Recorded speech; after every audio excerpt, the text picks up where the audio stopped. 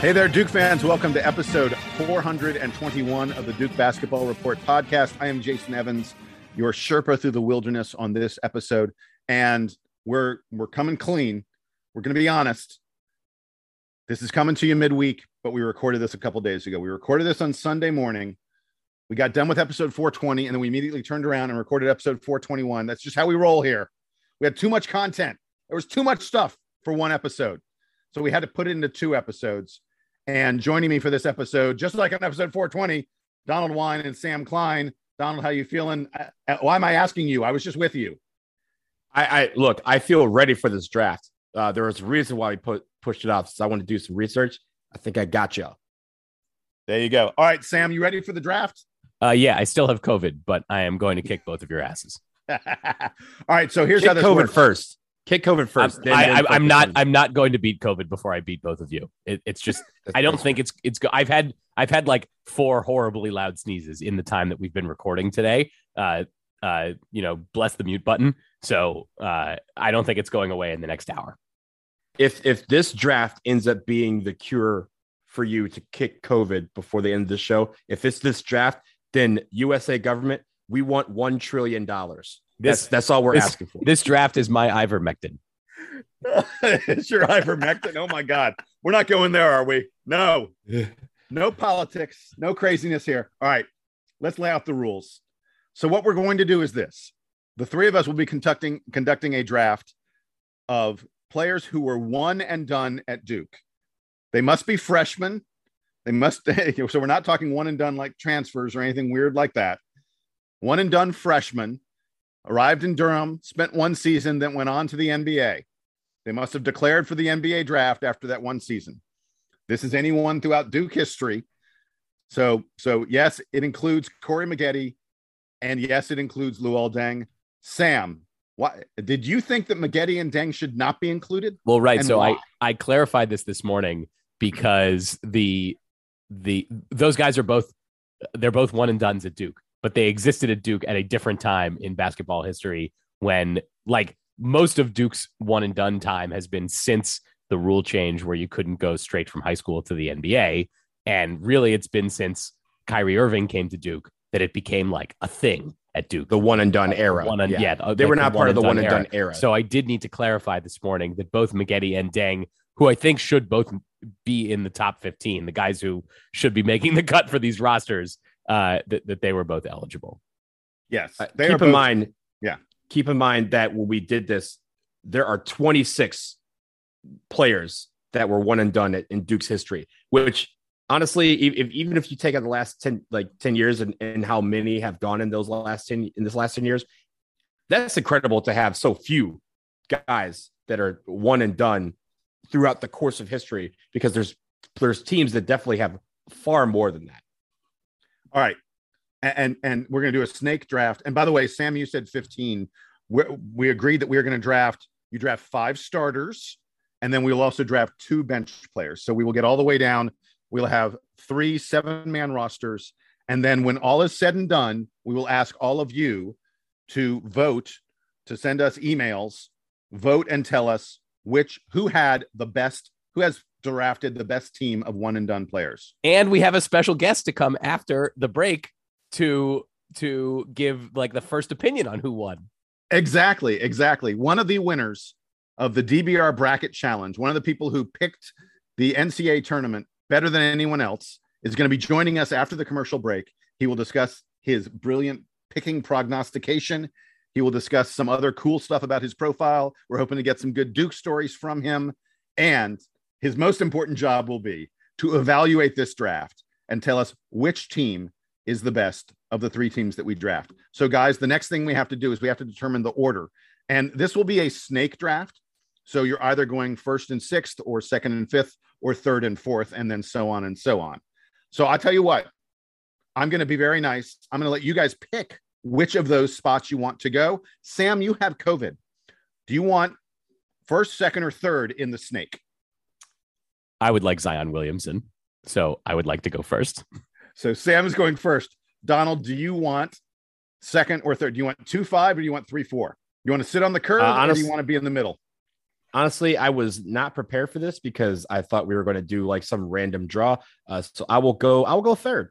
Okay, so I'm second.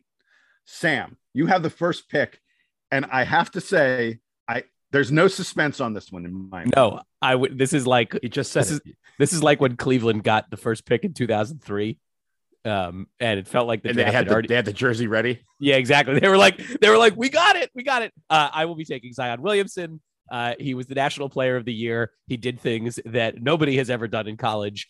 He made Donald and I jump out of our seats at a game where he had a 360 dunk in an actual game in Cameron. He was the most electric thing in college basketball, and like I still can't believe that he was real. And not only can I not believe that he was real, he was the third best recruit that Duke got that year. And it was like it was madness. It was madness. The whole Zion Williamson experience. No one expected him to come to Duke. He had Duke on his final list, but everyone thought he was like going to Clemson or going to South Carolina or something. And he came to Duke and he won National Player of the Year and was just a total freak. I don't even need to read the statistics. Look, I would say this. I don't remember what number episode it was, but go back, ladies and gentlemen, and listen to the episode when Zion Williamson declared to go to Duke. Next to the lost episode of Louisville, the Louisville comeback, the lost episode, the lost tapes. That is the most giddy we have ever been on this podcast. Because literally, I was sitting outside. This would have been like January of 2018. It was January. Yeah. It was. I mean, literally, like I was standing outside a bar just laughing for hysterically. Jason's like, I couldn't even see Jason. This is back before we could see each other. We just could hear our reactions to each other. And man, they were great. At the time, I also knew that I was going to be going to Fuqua and hadn't announced it yet. And definitely the second biggest announcement of guys going to Fuqua related to Duke basketball, or guys going to Duke related to Duke basketball for that year. It was Zion and then me. Right, exactly. So my comment on all of it is that I don't think it's fair, but I feel like Sam may have already won. That's how great Zion was. I will say, I think that depending on like you guys could come back from this. There are some combos of Duke players that I think would be really, really nasty. And obviously, like Zion didn't make the Final Four, and he had lots of great teammates and blah, blah, blah. So you could talk me into other combos of guys being better than this pick. All right. So I'm on the clock now. And by the way, it is worth noting, if we haven't already said it, pro career does not count. We are only looking at what the player was in college. Only what they were in college. But like, just because, maybe a guy was injured or something like that, he's still what he was as a college player in his one season, which I think is going to explain I'm taking Kyrie Irving second. And that may sound bonkers. It may sound crazy, but I'll tell you why I'm doing it. And Sam, I think you're in trouble because of it. I looked at positions, and there are really, if you look at the one and done era, there are 2 point guards who are worth having. And then there's a huge drop off after those 2 point guards. I had to get one of those 2 point guards. I could have gotten him maybe back around on the curve, but Sam, I suspect Donald is going to take a point guard, and you are going to be looking at like, okay, am I taking Trevon Duval or like Frank Jackson as my point guard? I think you got Zion, but your team is in trouble for a point guard. And the last thing is, I do want to say, like, this isn't a crazy pick. Kyrie Irving averaged 17.5 points per game, 4.3 rebounds. He had a PER, player efficiency rating, of 32.5, which is outrageous. Like, that player efficiency rating is higher than just about anybody, any other one and done at Duke other than Zion Williamson. And there's only one other guy who's even in that ballpark. So I know he was injured, but when he played, Kyrie Irving was one of the best, maybe the best players in the country. So I got no problem taking him. On the like electricity meter, which is a hard thing to exactly calculate, Kyrie Irving was like right at the top next to Zion Williamson. Like it wasn't just that he was efficient and talented and all that, but he looked different on the court for Duke. And he came in, remember, right after Duke had won a national championship with like the least electric team of all time. And then all of a sudden we got this enormous infusion of Kyrie Irving, and it was like a whole new program. So first of all, Kyrie Irving was not going to be in my top 4 picks, but he was one of my top picks. But Jason, you were trying to sandbag earlier this week when you were like, oh, Kyrie's probably going to fall below a lot of these guys because he only played like 11 games in college. I read through that. I knew you were going to pick him. But here's the thing. Until Zion Williamson came around, okay, you have to take out the Zion Williamson just performances that he had. Kyrie's performance against Michigan State was the best performance I have seen by a college basketball player, period. End of story. That was, for that alone, he will always be one of the best Duke players in my mind of all time. And even if he played 11 games, I thought he did enough in that 11 games that he was worthy of being one of the top 10 picks. But Jason, sometimes you have to read the room, and sometimes you have to look and see, hey, maybe I can hold on to this. Very, very bold by picking him second. I was just going to say that. Yeah, and I sensed I could probably get him coming around on the number 5 pick, but I just didn't want to risk it. And I'm betting you're going to take Tyus as one of your next 2 picks, but I actually think Kyrie is even a level ahead of Tyus Jones. But regardless, Donald, you're now up. Picks number 3 and 4. Go for it. Okay, so honestly, I'm going to go for someone who, I mean, the fact that he's number 2 on this list is still kind of a crime. And he's never going to be number 1, but like he's that good. He was that good in college. Marvin Bagley III. 21 points per game. I almost took him second. I probably should have taken Bagley and then Kyrie. But I think on a full season basis, Marvin Bagley, like clearly the second best behind Zion. Yeah. Look, 21 points per game, 11.1 rebounds per game. He even did assists, just from 2 points, he was 65% from the floor. Like, he invented a terminology. The second jump did not exist before Marvin Bagley III entered college. And then you heard the words second jump like 55 times per game for the next 5 years. And when Marvin Bagley III was absolutely incredible in college, and I'm going to go with him. He will be my center. So of course there's a plethora of big men, but I'm going to go with him. Now, for the record, you don't have to declare what position he's going to play for you, but your team does have to make sense. And I suspect, well, okay, go ahead. Move on. Yeah. Well, I mean, here's the funny thing was, I wasn't going to pick this guy next, but because Jason has tempted me, I am going to go with Tyus Jones. Only because, first of all, Tyus Jones is Tyus Stones. That's how I was going to pick him. I was going to hope that I would get him later on, but right now, Jason basically prompting me basically means that he is now on the minds of the two of you, and now I have to take him off the board for you. But here's the thing. I'm not mad at it either. 11.8 points per game, 5.6 assists per game, 3.5 rebounds per game, steals 1.5 per game. Also, just probably on this list of the top, like several players, one of the most clutch players that Duke has ever had. Point blank period. I'll put him in there, and he will be my guy for I guess we are the 4th pick of the one and done draft. Yes. All right. So moving on now, and by the way, great picks. And Tyus, like I said, I think you had to take him because Sam is panicked now about a point guard. Oh, Sam's I didn't see no panic at all. But I want not to panicked remove at all doubt. Duke has been. I'm dying to hear who your point guard's going to be, Sam. Duke has been. You don't need a point guard. You can have a bunch of other ball handling guys, and you can figure it out. So I ain't worried. Don't try to psych me out here. You can't do it. Okay. Well, so I've been looking at positions. And there are certain positions where there are a lot of guys, and there's certain positions where you're sort of like, I'm not sure who I'm going to get there. So I'm filling another position where I'm a little bit like, I'm not so sure. I'm going shooting guard, and I'm taking RJ Barrett. RJ, it's a pity that he was somewhat overshadowed by the Zion Williamson year, because RJ was outrageous. 22.5 points per game, 7.6 rebounds per game, 4.3 assists per game. I looked at that, I was like, wait, RJ averaged 4.5 assists per game? Dude was just outrageous. 4.3 of them were to Zion Williamson. Well, yeah. And they were in the air for dunks. Yeah, and I think I had to take him because I couldn't let Sam get RJ and Zion together on a team again. That would have been truly devastating. So chemistry is important. Yeah, with the 5th pick, I got RJ Barrett, and I am set in the backcourt. All right, I've got a few options here that I think play well.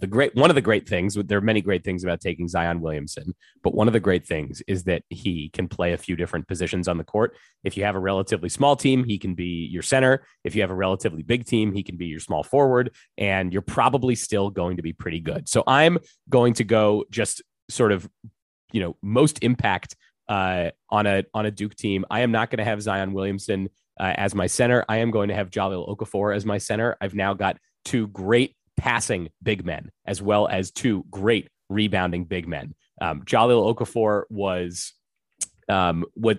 couldn't get anywhere away from the basket, but inside of 10 feet was just an absolute force. Nobody could stop him.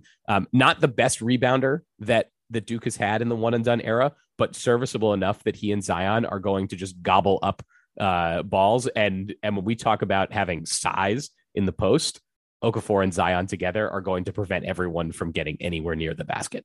And I'm still not worried about ball handling.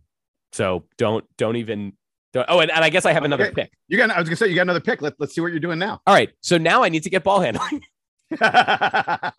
I've now got two bigs, and the question now is, am I going to overwhelm you guys with size and ball handling, which I think I can do, or am I going to get someone who might be more of not like a classic point guard? I don't think we have any really elite ones left, since, as you pointed out, Jason, you already took both of them.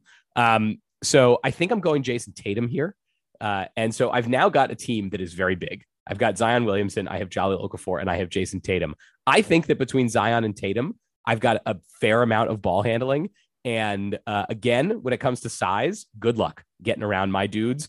Jason Tatum, his 1 year in college was super fast. He was super shifty, and he could shoot from outside. He has developed a lot more in the NBA. And I think if we're doing this draft on sort of NBA performance, Jason Tatum is also probably near the top. I'm taking Jason Tatum. I guess he's going to play the 3 for me, although at this point, positions are really kind of going to be irrelevant on my team.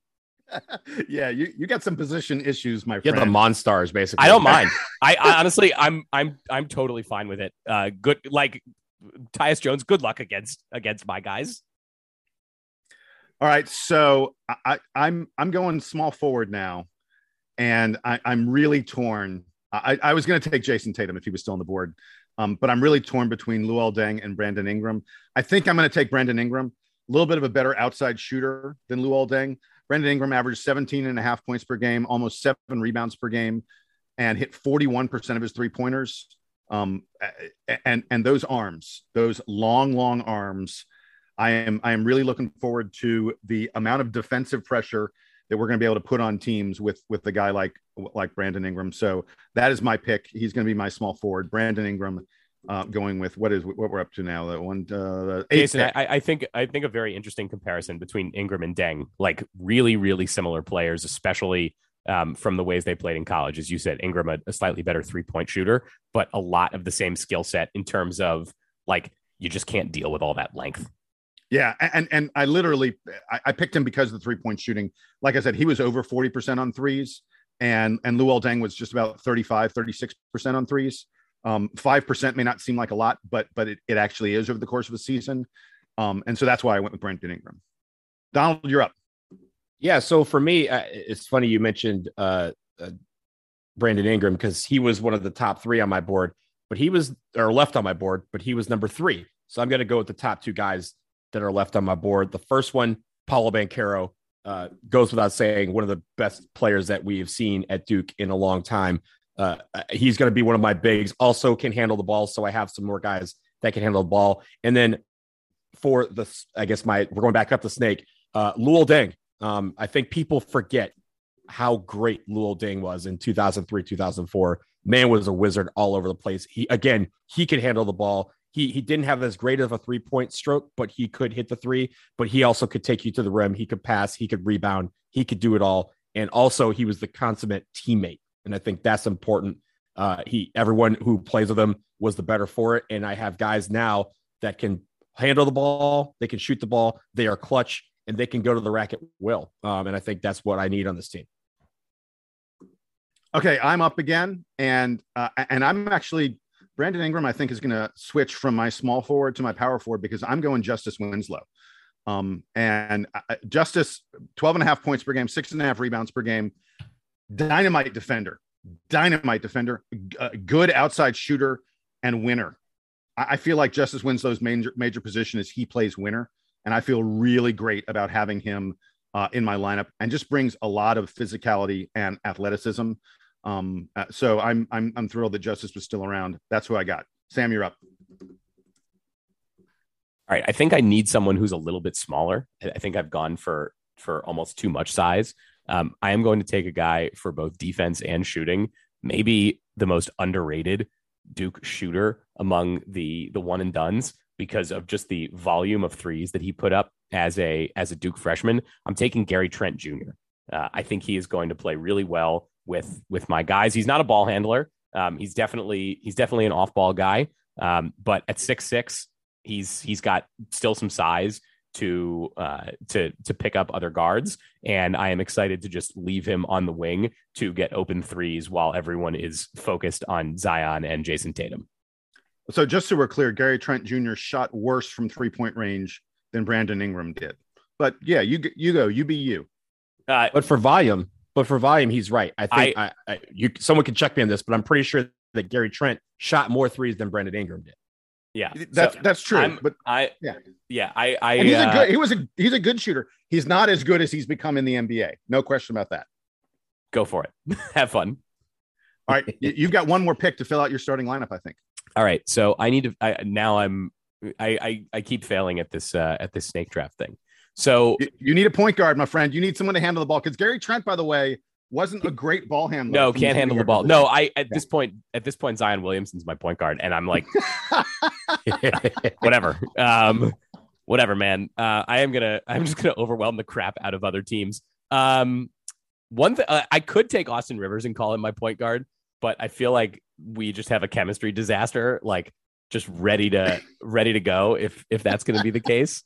Yep. Man, there are so many good players that I want to plug in, but there's already too much size. So Jason, you might be right on this front.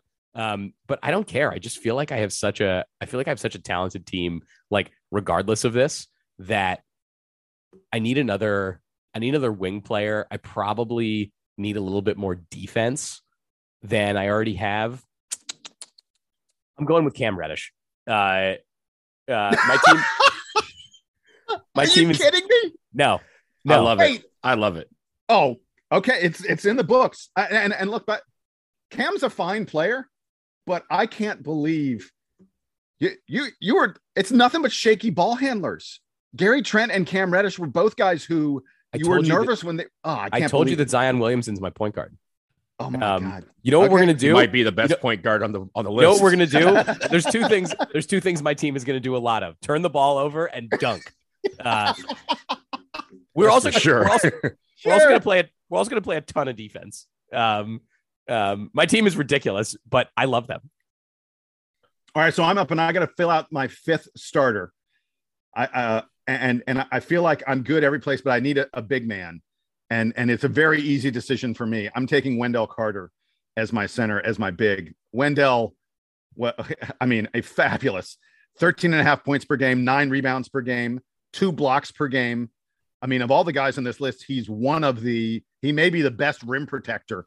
In fact, I think I'm maybe Zion, but I actually think Wendell averaged more blocks than Zion did. And hit 41.5% of his 3-point field goal attempts, better than Cam Reddish, better than Gary Trent, Sam. I have my center's a better 3-point shooter than your shooting guards. And I've mentioned this PER stat, player efficiency rating, a 28.2 PER, which is super high, one of the highest PERs that you're going to see around Duke basketball. Wendell Carter, easy choice for me as my center. Donald, you're up to fill out your starting lineup and give us your first of 2 substitutes. Okay, so to round out my starting lineup, I want to go with someone who is a shooter. I have some guys that can hit the clutch 3, but I want a guy who can be consistent throughout the game. I think there's no better player left on this board right now than AJ Griffin. AJ Griffin hitting 44.7% from 3. And honestly, wow, he was hitting more than that before he had a little lull at the end of the season. but I will go with AJ Griffin as my shooting guard. But at the other, I say that to read into my next pick because now I'm looking for, someone who can play multiple positions or relieve multiple positions and have guys shift around. Now I'm looking at the top guy on my board and I'm thinking, okay, I have a few guys at this position, but I know those guys can also shift around if necessary. So I'm going with volume scoring. I'm going with Jabari Parker. 19 points per game, 8.7 rebounds per game. As a small forward, basically, he can also play the 4.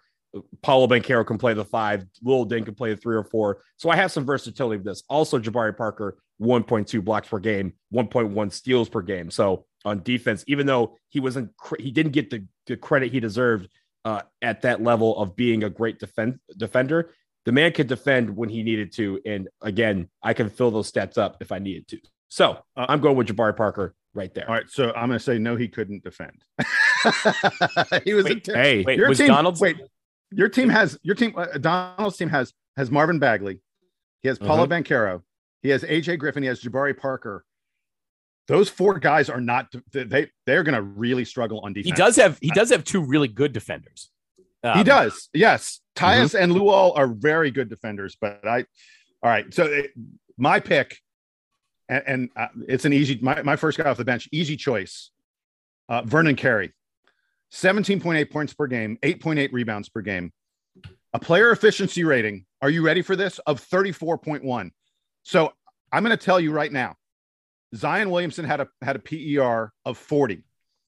No one in Duke history or among the one and dones, I checked all of them. No one has a PER higher than 31 other than Zion and Vernon Carey. It is a crime against man that I'm getting Vernon Carey this late in the draft.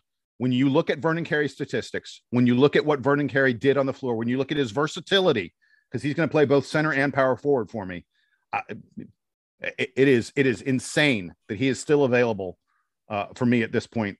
I'm thrilled to get this guy. That was pretty solid. I mean, he's a guy we talked about in the last show that he was underrated because he came right after Zion, Cam, and RJ. But I do think that's a really solid pick because, again, he can play multiple positions. All right. I am down to my last 2 picks. The first guy that I'm going to take is a consummate guy off the bench for Duke as a one and done. That's Corey Maggette.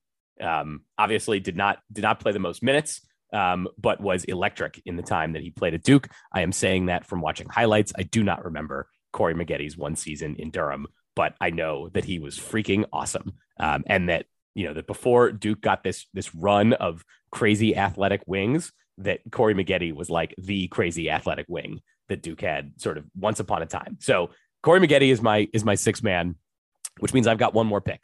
And there are a few sort of up and down inconsistent guards that I think you could take here. It feels like to me, now that Jason's gotten Vernon Carey, that all of the like decent big men have been taken, and that there's a pretty steep drop off on bigs who are left. So I'm doing this out loud because I haven't made this selection yet, and I'm going to by the time I finish my monologue here.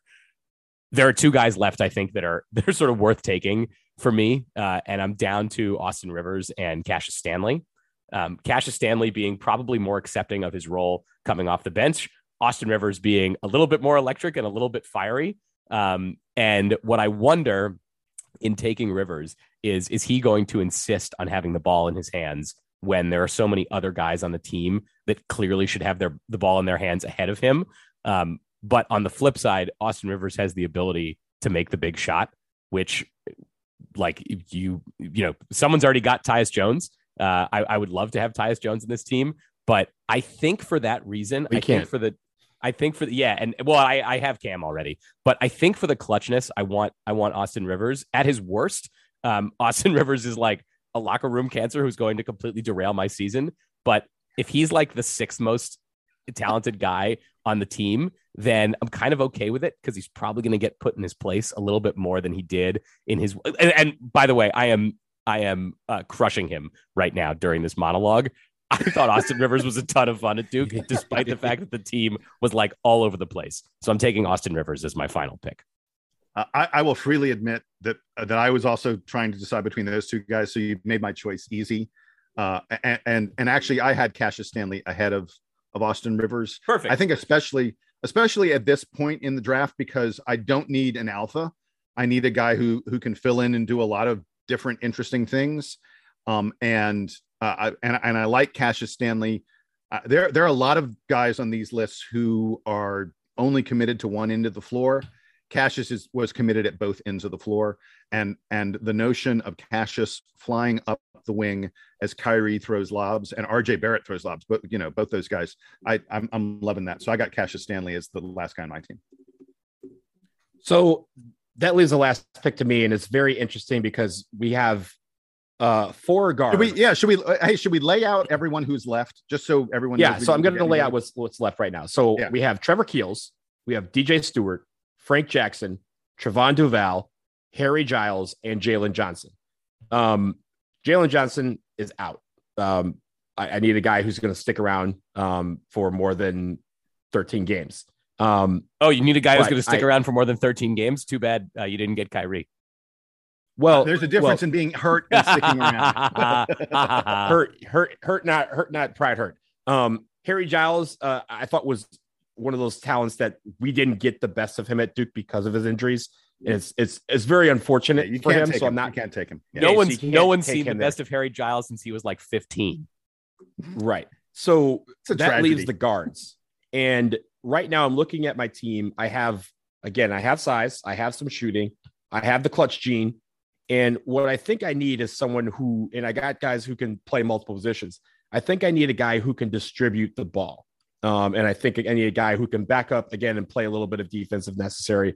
Not necessarily called on to score a lot. Wait, Donald, before you make this pick, I'm going to be so sad for you, whoever you take, because he's going to be flawed at the thing that you need him to do. Continue. Wait. Okay, so before I make the pick, do you guys know who I'm picking? I am so afraid you're going to take Trey Duval in this role. I think the choice is either Duval or Frank Jackson. It's only those two guys, and it sounds like he's going to take Trevon Duval.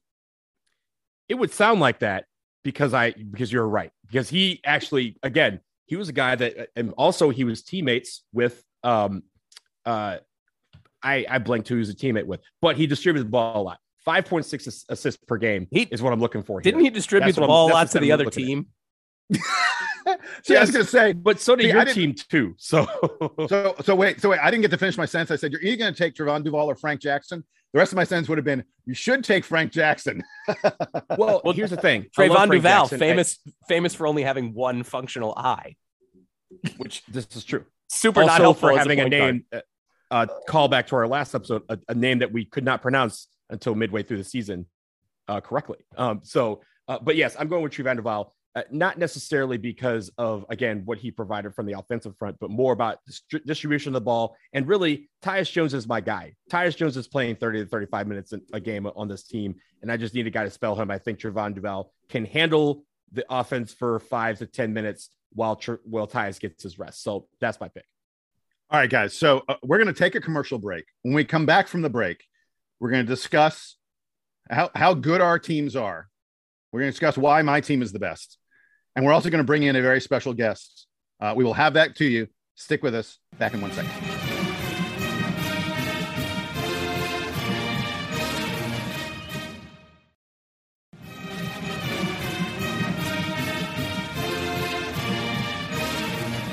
Okay, we're back from the break, and it's time to bring in our special guest. Joining us now is Mitchell Davis. And Mitchell is a very, very important person because this year, there were something like close to 100 people who participated in the Duke Basketball Report Bracket Challenge. Mitchell had the best bracket of anyone. Dude, congratulations. And we said the prize for winning the bracket challenge was that you got to appear on the DBR podcast. Wow, Mitchell, this must be like the greatest day of your life, isn't it? You don't have to answer that question. Well, it's definitely up there. It wasn't that complex a strategy. I was in a pool where everybody's taking Duke. So the two criteria were don't take Duke and don't take the overall number 1 seed, because number 1 Gonzaga's never won anything. So, thank you, Kansas, for, just thank you, Kansas. So you had Kansas winning it all. Yes. And there were surprisingly few people in the pool who took Kansas. I'm not a Kansas fan by any stretch. But as I said, the two criteria were not Duke and not the number one overall seed. And I was at the game in Las Vegas, so I had seen Gonzaga lose in person. And it was not a stretch to think that Gonzaga could lose again. It was interesting because a lot of people in the pool actually had. Let me ask, did you have Kansas facing in the final? I did have Duke. I had Kansas and Duke in the final. I say that because most people in the pool had Duke versus Kansas as their final. It's just that most people picked Duke, and you were one of the few that picked Kansas. Yeah, Donald and I both had Duke versus Kansas. We just had it the other way around. Right. And the tiebreaker I took was the 72-65 score that Duke won when they beat Kansas in 91. I just flipped it, and I thought that would be the bookend to Coach K's career, was this time losing to Kansas 72-65. Oh my God, I love the history. I love the history. That's great, man. He had strategy and poetry in his picks. And Mitchell, by the way, if you want to consider making picks to be gambling, you're a bit of a gambler, I understand, right? Yes, I play in a lot of the big poker tournaments in Las Vegas. I'll be playing in the World Series of Poker. It's in June this year. They've been moving the dates around. So this year it starts around Memorial Day and goes through July. And I've played in it a few times. It really kind of started with, it was on my bucket list to play in a big tournament someday in my life. And about 15 years ago, I played in a satellite, which is a small tournament where the prize is entry in a big tournament. And I paid $300 to play in a tournament, and I won a seat in the World Poker Tour $25,000 championship.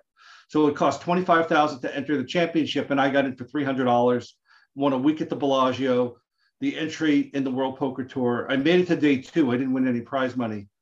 But, once you come close to winning millions, it's like, well, I could do this, because you see the other people are just regular people. They're famous people. Ben Affleck was in the tournament. James Woods is in the tournament. All of the top pros, Doyle Brunson, Daniel Negreanu. So you're around a lot of these famous people, and you start thinking to yourself, I can do this. Well, and I want to be clear, you can do this. You made a World Series of Poker final table, didn't you? Yes, in 2012. That is wait. Tell the story, but I would just want to say, dude, that is amazing. Yeah, in 2012, we were down to the final 2 tables, and all of a sudden the tournament director says, okay, everybody stop. And we're all sitting at my table like, why are we stopping? And it turned out that 2 people got eliminated at the other table. So they walked us over to this kind of well-lit area. It wasn't on TV, but it was being live streamed. So, they come out with the microphone and introduce Mitch Davis from Irvine, California. And there I am. And, one guy gets eliminated, another guy gets eliminated. And at one point I was the chip leader. But as is the nature of these things, when the end comes, it comes very suddenly. Like 1 minute you have chips, and the next minute they're gone. Congrats, though. I mean, that's I've played in I think now about a half dozen World Series of Poker tournaments. I am not nearly as good as you. You have many more cashes. Can you tell folks how much you won when you made that final table? It was, that entry fee was $3,000, and I won $25,000 and change. Not bad. Not bad at all. Not a bad day's work. Yeah. No. All right. Hey, so Mitch, we're going to ask you to do something for us now. As you know, earlier on this episode, we all drafted one and done players. We tried to put together the best team of one and done players. And the way we're going to do this now is I want each of us to sort of present our team to you and make the case why our team is best. And I'm happy to go first because my team is the best. And then you can tell us which team you think is the best of all. My team is Kyrie Irving at point guard, RJ Barrett at shooting guard, Justice Winslow is my small forward, Brandon Ingram at power forward, and Wendell Carter is my starting center. I've got a big and a wing on my bench. I have Vernon Carey and Cassius Stanley coming off my bench. I think my team, I think I probably have at least darn close to the best defensive team out there, and there's tremendous versatility in a number of these players. Sam, go ahead and introduce your team and try and explain how the heck you're going to bring the ball up the floor because you have no guards. Jason, as we've discussed many times already, Zion Williamson is my starting point guard. I also feature, positions don't matter. It's 2022, or it's whatever year these guys played in college. The rest of my starting lineup includes first team All-American, Jahlil Okafor, some kind of All-American, Jason Tatum. I don't have all the... No, he was not. Jason Tatum was not an All-American. Was not an All-American? Well, no. He was freaking awesome. No. He should have been. Gary Trent Jr. and Cam Reddish are also out there for me. Corey Maggette and Austin Rivers are coming off the bench. If you don't think that my team is electric and huge and athletic and super duper cool, then you are full of garbage. And I don't care. I don't care who you're trotting out there. I've got Zion Williamson. All right, Donald, your turn. And so for mine, I have Marvin Bagley III at the big spot. Tyus Stones. We don't have Jones here. We just have Tyus Stones. Paolo Banchero, Luol Deng, and AJ Griffin as my starting five, with Jabari Parker and Trevon Duval coming off the bench. I got versatility. I got size. I got rebounding. I got the clutch gene. I got guys who've gone to Final Fours and won national championships. I got it all. By the way, Sam, I looked it up. Jason Tatum was third team All ACC, not an All American. Okay, whatever. All right, Mitch, it is your turn. Who drafted the best team and why? I don't know if it's going to surprise you that the tiebreaker in this came down to the picks at the very end of the draft and not at the very top, because at the top there were a lot of great players on all three teams, and I was leaning heavily toward Tyus there till the end, Donald, but you just missed. The difference maker to me was Sam taking Rivers over Cassius Stanley. I thought that was a really, really strong pick, getting Rivers late in the draft like that. See, this guy knows what he's talking about. By the way, we're editing everything. We're editing everything you said after Donald had it with Tyus. We're just everything after that. No, I'm keep going. Full disclosure, I'm editing this episode, so we're just everything's getting left in. No mistakes here. We just power right through.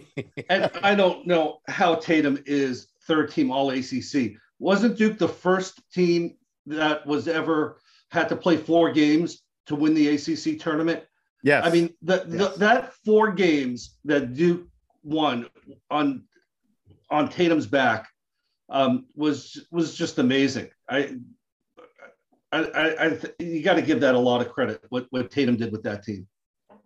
So it sounds like you picked Sam as the best team. I am picking Sam as the winner. No point guard. You no hate problem. Guards. You hate guards. What's going on? Doesn't matter. Honestly, here's the thing. Sam is. I already see this. Right, we're gonna post this on the forums. People are gonna email us. A lot of people are gonna pick Sam's, and some people are just gonna say, "Yo, he has Zion and Ja. That's all. That's all the answer I need." It's kind of like the debate about who's the best player of all time, and people go, "Well, Jordan has 6 rings." They're just gonna say he has Zion, and that's all I need to know. That's really what I mean. Having a number 1 pick is advantageous in that regard. And I don't think Okafor gets enough respect for how dominant he was and how historical he was at the time. Who knew that Bagley was going to come later? I mean, what Okafor did was just so dominant. I don't disagree, and yeah. he got a ring for it. So, all right, Mitch, I got to tell you, wait. When Mitch said he was going with the end of the draft, I was like, oh, he loves my pick of Vernon Carey. He loves it. and I didn't get no love. I got nothing. You mentioned Mitch, the historic nature of Okafor. I want to come back and just highlight how awesome Marvin Bagley was one more time. I know Donald mentioned this when he talked about him, but we had seen, to that point, we had seen nothing like Marvin Bagley III when he came to Duke. I thought he was the most otherworldly player in terms of, I remember Kyrie coming onto campus and being like, I never seen a dude at Duke who does the things that he does, but he's an awesome NBA player. I've seen guys do things that Kyrie's doing on the floor. Like he's, he had a lot of like Dwayne Wade in him when he came to college. I didn't know anyone that looked like Marvin Bagley. That's the guy who, like, prior to Zion. Like you said, they invented second jump. Yeah, they invented second jump for Marvin. I mean, like it existed, but no one talked about it until it was him, and everyone was like, "Wow, like this guy is from another planet." So we are blessed with all kinds of awesome players who have come through Duke, who have just been one of one. The fact that Marvin Bagley has not been a better NBA basketball player is one of the most inexplicable things I've ever seen in my life. I think it goes to show, but now he's in the Pistons, so now he's going to be fine. Also, I will say this about Marvin Bagley: when we did the episodes with him, the fact he was the first guy that he would not have a double. We'd be like, "Yo, what happened to him? He had an off game. He had 27 and 9. Like, what happened? He never does this. He to average a double in college is amazing." All right, so that's going to wrap it for our conversation about the one and done teams. We will be posting the teams on the DBR forums, the Duke Basketball Report forums. We encourage you folks, if you're not someone who posts there all the time, please go post there all the time. But especially, please go to the thread that talks about Duke's best one and done team, and we will have our teams there, and we will encourage folks to post their comments there. Mitch does not get the last word. Are you sure? Are we sure that he doesn't get the last word? We're sure Mitch does not get the last word on this. The other thing is you can email to us at dbrpodcast@gmail.com. Write to us and let us know who you think has picked the best team. You can explain why Mitch was completely wrong in not mentioning my team as the best team if you want. But before we go, Mitch, I do want to do one more thing with you. I talk to me a little bit about your experiences as a Duke fan. Do you have like one great memory? What is the Duke thing that defines Mitchell Davis? Well, I don't think it'll surprise anyone who knows Duke history that I had to pick a time from after when I was a student, because I was there during Coach K's second and third seasons, those infamous losing seasons in 82 and 83. And I was fortunate enough to go to one Final Four in 1999.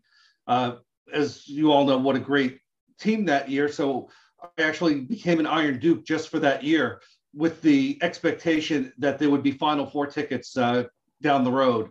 And sure enough, there were. Dude, that's savvy. That is smart. So it was in St. Petersburg in 1999 at the Tropicana Dome.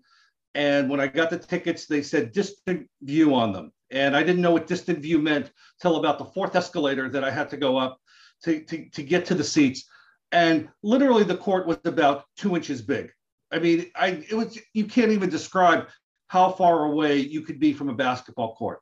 But I'm rationalizing and thinking, I'm in the building. So the first game starts, and it's Connecticut and Ohio State, I believe. And I don't really care about the game. So we're just sitting there watching this little tiny court. And then Duke comes out to warm up for the second game. And the section that I'm in goes insane, which is incredible because we're so far from the court. Like, we're a mile from the court and these people are going crazy. And I realized that I am in the last row of the Iron Duke section, and behind us are the students from Cameron. I don't know how they give out tickets today, but 99, the entire Cameron crazies were in the same section where we were, sitting right behind us. And they are going nuts. So the game starts and people are trying to get them to sit down. And in unison, they all start chanting, "We don't sit, we don't sit." So security comes over and you got to realize how bizarre it is, because we're so far from the court. I mean, standing makes no difference. And they all start chanting in unison at security, "Arrest us all, arrest us all." Then the first timeout comes. And what do alumni do, middle-aged people, when the timeout comes? We all stand up. And the students all sit. So they're sitting, we're standing during the timeout. The timeout ends, the alumni sit down, and the students start chanting in unison up in front. Instead of yelling down in front like people normally would at a sporting event, they're chanting at the alumni in unison, up in front. So that was my memory of the Final Four. I wouldn't have traded that seat for a courtside seat.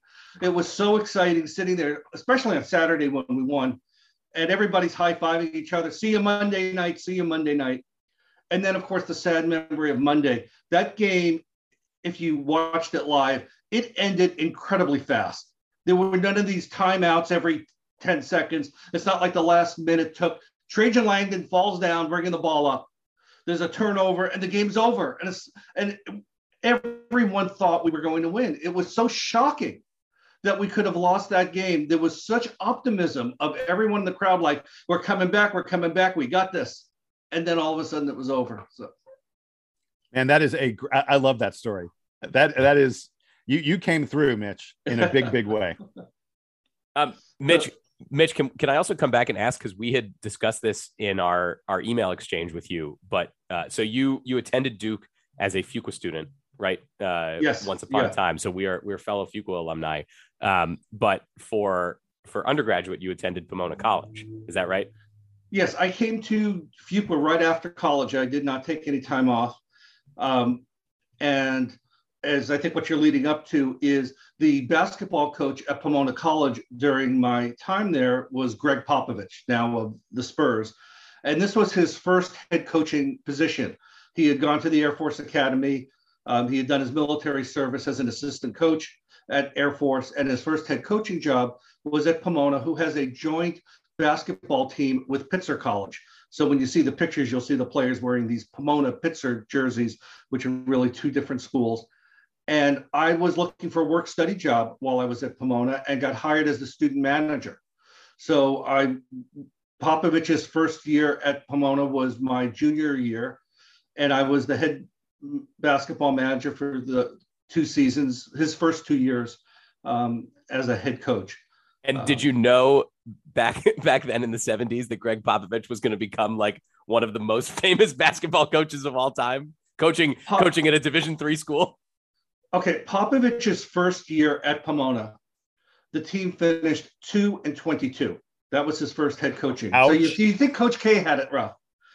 2-22, and the only time we ever were mentioned in the newspaper was we lost to Caltech, who had a 99-game conference losing streak. So when we lost to Caltech, that was we beat them in the rematch. So that was one of our 2 wins. Was the rematch against Caltech.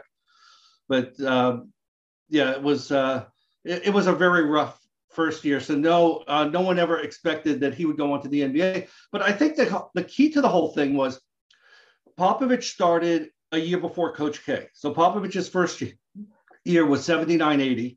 And another new coach in 79-80 was Larry Brown at UCLA. And UCLA lost in the championship game that year to Louisville. And Popovich and Larry Brown somehow, I don't know if that's when they met. I'm guessing that's when they met. And we even went to a UCLA practice. He brought the team out to Westwood, and we sat in the stands and watched UCLA practice. And many years later, like I want to say 80, 85, 86, he became an assistant coach for Larry Brown for a season. He took his sabbatical. And the part that nobody ever tells when you read these articles was he was also an assistant to Dean Smith at North Carolina that year. He spent a couple months with North Carolina and a couple months with Kansas. He hated the Carolina experience. He was one of 1,000 assistants and never really, clicked. But he and Larry Brown became very good friends, and he ultimately was the best man at one of Larry Brown's weddings. I'm not sure which wedding it was. I think there were multiple. But that's how, when he decided to go to the NBA, he became an assistant coach for Larry Brown at San Antonio. And then when Brown left, he followed Don Nelson around, and he became known as a defensive whiz assistant coach. And then ultimately became the general manager of the Spurs, president of basketball operations. And it was and they had Tim Duncan. They did not have Tim Duncan yet. I think it was just David Robinson. Yeah, right. Before they drafted Duncan out of Wake Forest. Right. He was the coach when they drafted Duncan. And so how much of Coach Pop's ultimate success does he credit back to the non-playing staff at the Pomona Pitzer program? Like, how much credit do you How much credit do you want to take for Coach Popovich? All of it. All Great. of it. I mean, he was Right obviously That's the right answer. No, I mean, he was obviously, clearly a very intense, talented person. And I would just, not confuse the TV persona with what the real man is like. The real man is one of the warmest, nicest, friendliest people that you would ever want to spend time with. He's thoughtful, articulate, and he plays this grumpy old man on TV. But that's not who he is. But I love it. His interviews, his sideline interviews with the courtside reporters are just amazing.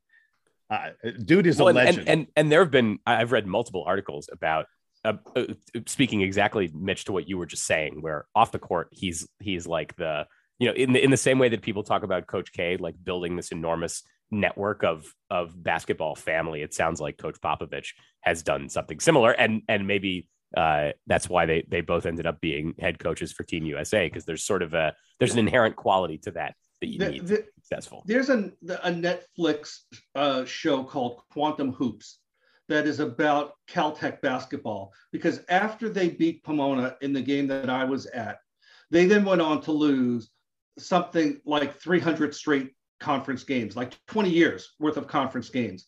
And when they finally broke the streak, Popovich, who was by then, the big name that he is today, reached out to Caltech, and the Quantum Hoops show talks about Popovich sending them some presents and contacting the team and congratulated them on breaking the streak, because most of them had no idea about that he had lost to them in his very first season. So yeah, he's very good about staying connected to people, and just like the Brotherhood, he's always reuniting when he's in LA with people from his college days. Mitch, so thanks again for joining us, and congratulations for winning the DBR Bracket Challenge. Any feedback for us that you'd like to share live on the show? You have not been prepared for this, so if you have anything. I'm putting him on the spot big time here. I'm putting him on the spot. Put all of us on the spot. We did. I wasn't expecting that question either. We did the listener survey last summer, where we got a bunch of feedback that was very interesting and enlightening. But because you did mention that you are a listener, it is one of the sort of awkward things about us offering the guest spot to the Bracket Challenge winner is that the Bracket Challenge is really like a DBR forum thing, and we recognize that not everyone who's on the DBR forums is a DBR podcast listener. So we've had a couple years where either the person just never responded and was just like it didn't exist, or they were like, not interested, like not listeners of the show. So we get lucky when we get someone who actually reads the forum and is a listener to the show, because then we take advantage of that synergy. And by the way, Mitch, it is worth noting that Sam's doing the editing here. So if you say something that he doesn't like, he'll just edit it out. No, I'm a big feedback guy. So I could take it. No matter how constructive I try to make the constructive criticism, it's still, I'll try to make it as nice as I can. Do it. And I listen to a lot of podcasts. I hear Jason talk all the time about Ion College Basketball, which is a podcast I also love listening to, Norlander and Parrish. And you'll notice one of the things that they do is they save the small talk for the end. And they'll go on, and it's very entertaining. It adds a lot of color to the podcast. When you guys do the small talk, you oftentimes do it at the beginning. And I would jump right into the news of the day.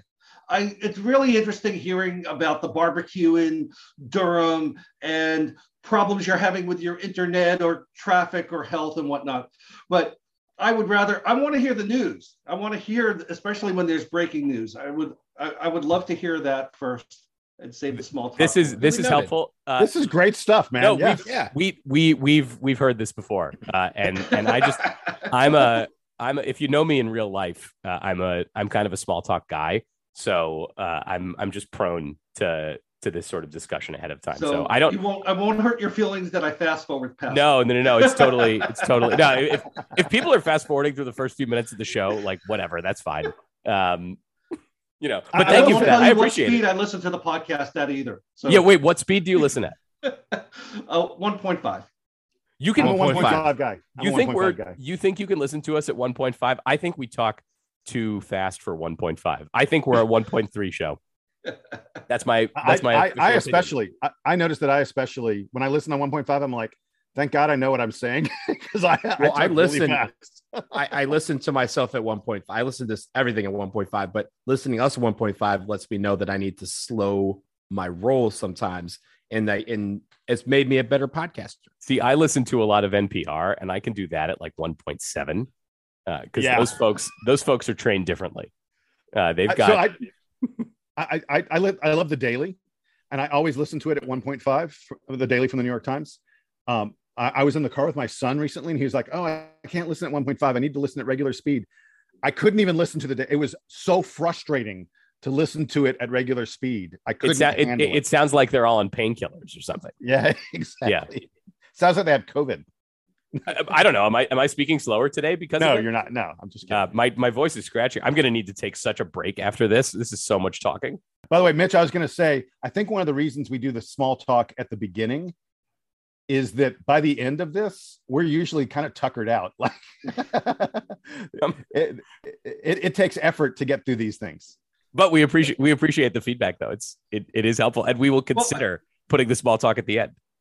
Well, and I will tell you that when podcasts drop on the same day, I always listen to DBR before I listen to Ion College Basketball. So, that's good. I appreciate that. You always come first. We're leaving that in for sure. I'm also an Ion College Basketball listener, and I consciously worry about. There are times where they will put out a show before we record, and I really like their show too, and I'll listen to it, and I try to really avoid parroting anything that they say. Because, but it's so hard because I usually agree with them. I was going to suggest the siren for the emergency pods because I love their siren when there's a coaching change or some infraction and they have an emergency podcast with the siren. All right. So we've been on forever because folks, even though you're listening to this on like Tuesday or Wednesday, we recorded this on Sunday morning after we recorded the podcast that we released on Sunday. We've been on for like 2+ hours. So we're going to wrap it up here. Mitchell Davis, again, congratulations on your victory in the DBR Bracket Challenge. And thanks for, you were a great guest. Love the story about the 99 tournament, 99 Final Four. That was a great story. We really appreciate you being a part of this podcast. For Donald and Sam, I am Jason. I'm not even going to let anybody else talk. Everybody's done. We're finished. This is DBR Podcast, probably number 421. Might be 422. If something big happened, this is 422, but it's probably 421 episode in the books. DBR band or Duke band. I mean, like we have a DBR band. Duke band. We have a band. Yeah, exactly. Play us out and take us home.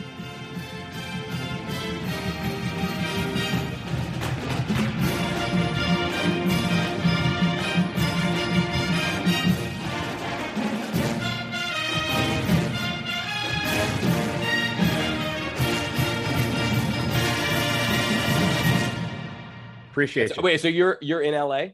Yeah. In fact, I don't know if you'd mentioned it on the pod, how the 2 wins in San Francisco were Coach K's first 2 West Coast tournament wins. Yeah. Because I have seen so many seasons end in Anaheim. It's just been awful. I'm pretty sure Kyrie's season ended. Yep. To Arizona. Here. Yeah. Yep. Derek Williams. It's just been awful. The other thing I'm curious about is they used to play UCLA almost every year in the 80s. And I remember why they don't. You know why they didn't anymore? I know they had a falling out, but I don't know why. I'm in Cherokee Parks. So Duke played UCLA all the time. I'm pretty sure it was Cherokee was the one. Duke played UCLA all the time. And it started to sort of leak out that one reason we were always playing them was Coach K loved recruiting California kids. And it was a chance for us to get out there and be in front of them and and Duke and UCLA were really battling for Cherokee Parks. Cherokee went to Duke.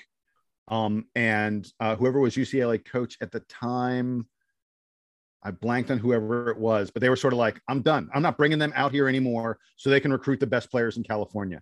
And we haven't played them since. Wait, so it was so those first few years I would see them. I remember one year they came out to play USC, but the regular thing was the home and homes with UCLA all those years, and then it stopped. And I don't think they've played since. We haven't addressed this, but one of the things that Jon Scheyer could bring back is home and homes with big time programs. I don't know if he's bold enough or if he's going to be allowed to, because I know that the money is better. Cherokee Parks was in 90. He was being recruited like 93, 94 or something like that, right? He was because that was Jim Herrick. Wasn't he It was on right the, before Steve Lavin. Wait, wasn't he on the 90? Wasn't Cherokee Parks on the 92 team? He was on the 92 team. Yes. Yeah. Okay, so it was Jim Herrick. Like early That was the 90s. Yeah, and Jim he Herrick. was Cherokee. He was recruited in '92. He was on that. He was a freshman on that team. But I think that the Duke UCLA series ended a year or two after that. Mm-hmm. I'm pretty And sure a lot I of people- remember seeing Bobby Hurley, you know, in one of the UCLA games. So maybe they played in 90 or 91. All right, I'm going to Sports Reference. We're checking this. We 5 or played something at like that. UCLA in 92. It looks like we played UCLA in Cameron in 93. No UCLA in 94. So they would have There you made the go. schedule. Good job, Jason. Yep, Yeah. a couple years after Cherokee Park. Right. So They were Cherokee done. Parks was a freshman in 92. Is Yep. that right? So yeah. Yeah. So like 2 years later. There's your answer, Mitch. So I Huh. have felt kind of like a bad luck charm because I have seen so many Duke losses in the tournament when they were, you know, in the West. Did you region. go to the San Francisco games? Yes, I went to both. Okay. So that's good at least. Yeah, I was going to give a shout out, but there was no place to put it in. When I got even though those 2 years I was at Duke, the team was, you know, had losing records, it was still so exciting to be in Cameron. We beat North Carolina State the year they won the championship. They were ranked like 15th. And I remember being at that game, and it was so great. And there were a lot of close games. I mean, they lost obviously to the Appalachian States and the Stetsons, but they were close games. And I had a friend who was a combined business school, law school. So he started Coach K's first year. I got there a second year, and he was at Coach K's first game. And we met up in San Francisco, and we went to the games together at the Chase Arena where the Warriors play. And my friend was going to go to the Final Four. He couldn't get the flights to get there for the Saturday, but he was going to go for the final game, to be there really for Coach K's last game and his first game, but wasn't meant to be. Yeah, Jason and I were there. I know. Fun trip with a lousy outcome. Exactly. Yeah. But at least I got to see two games. There was always the risk I was only going to get to see the Texas Tech game, and I wound up getting to see both. True. And that's true. It was great. Super cool.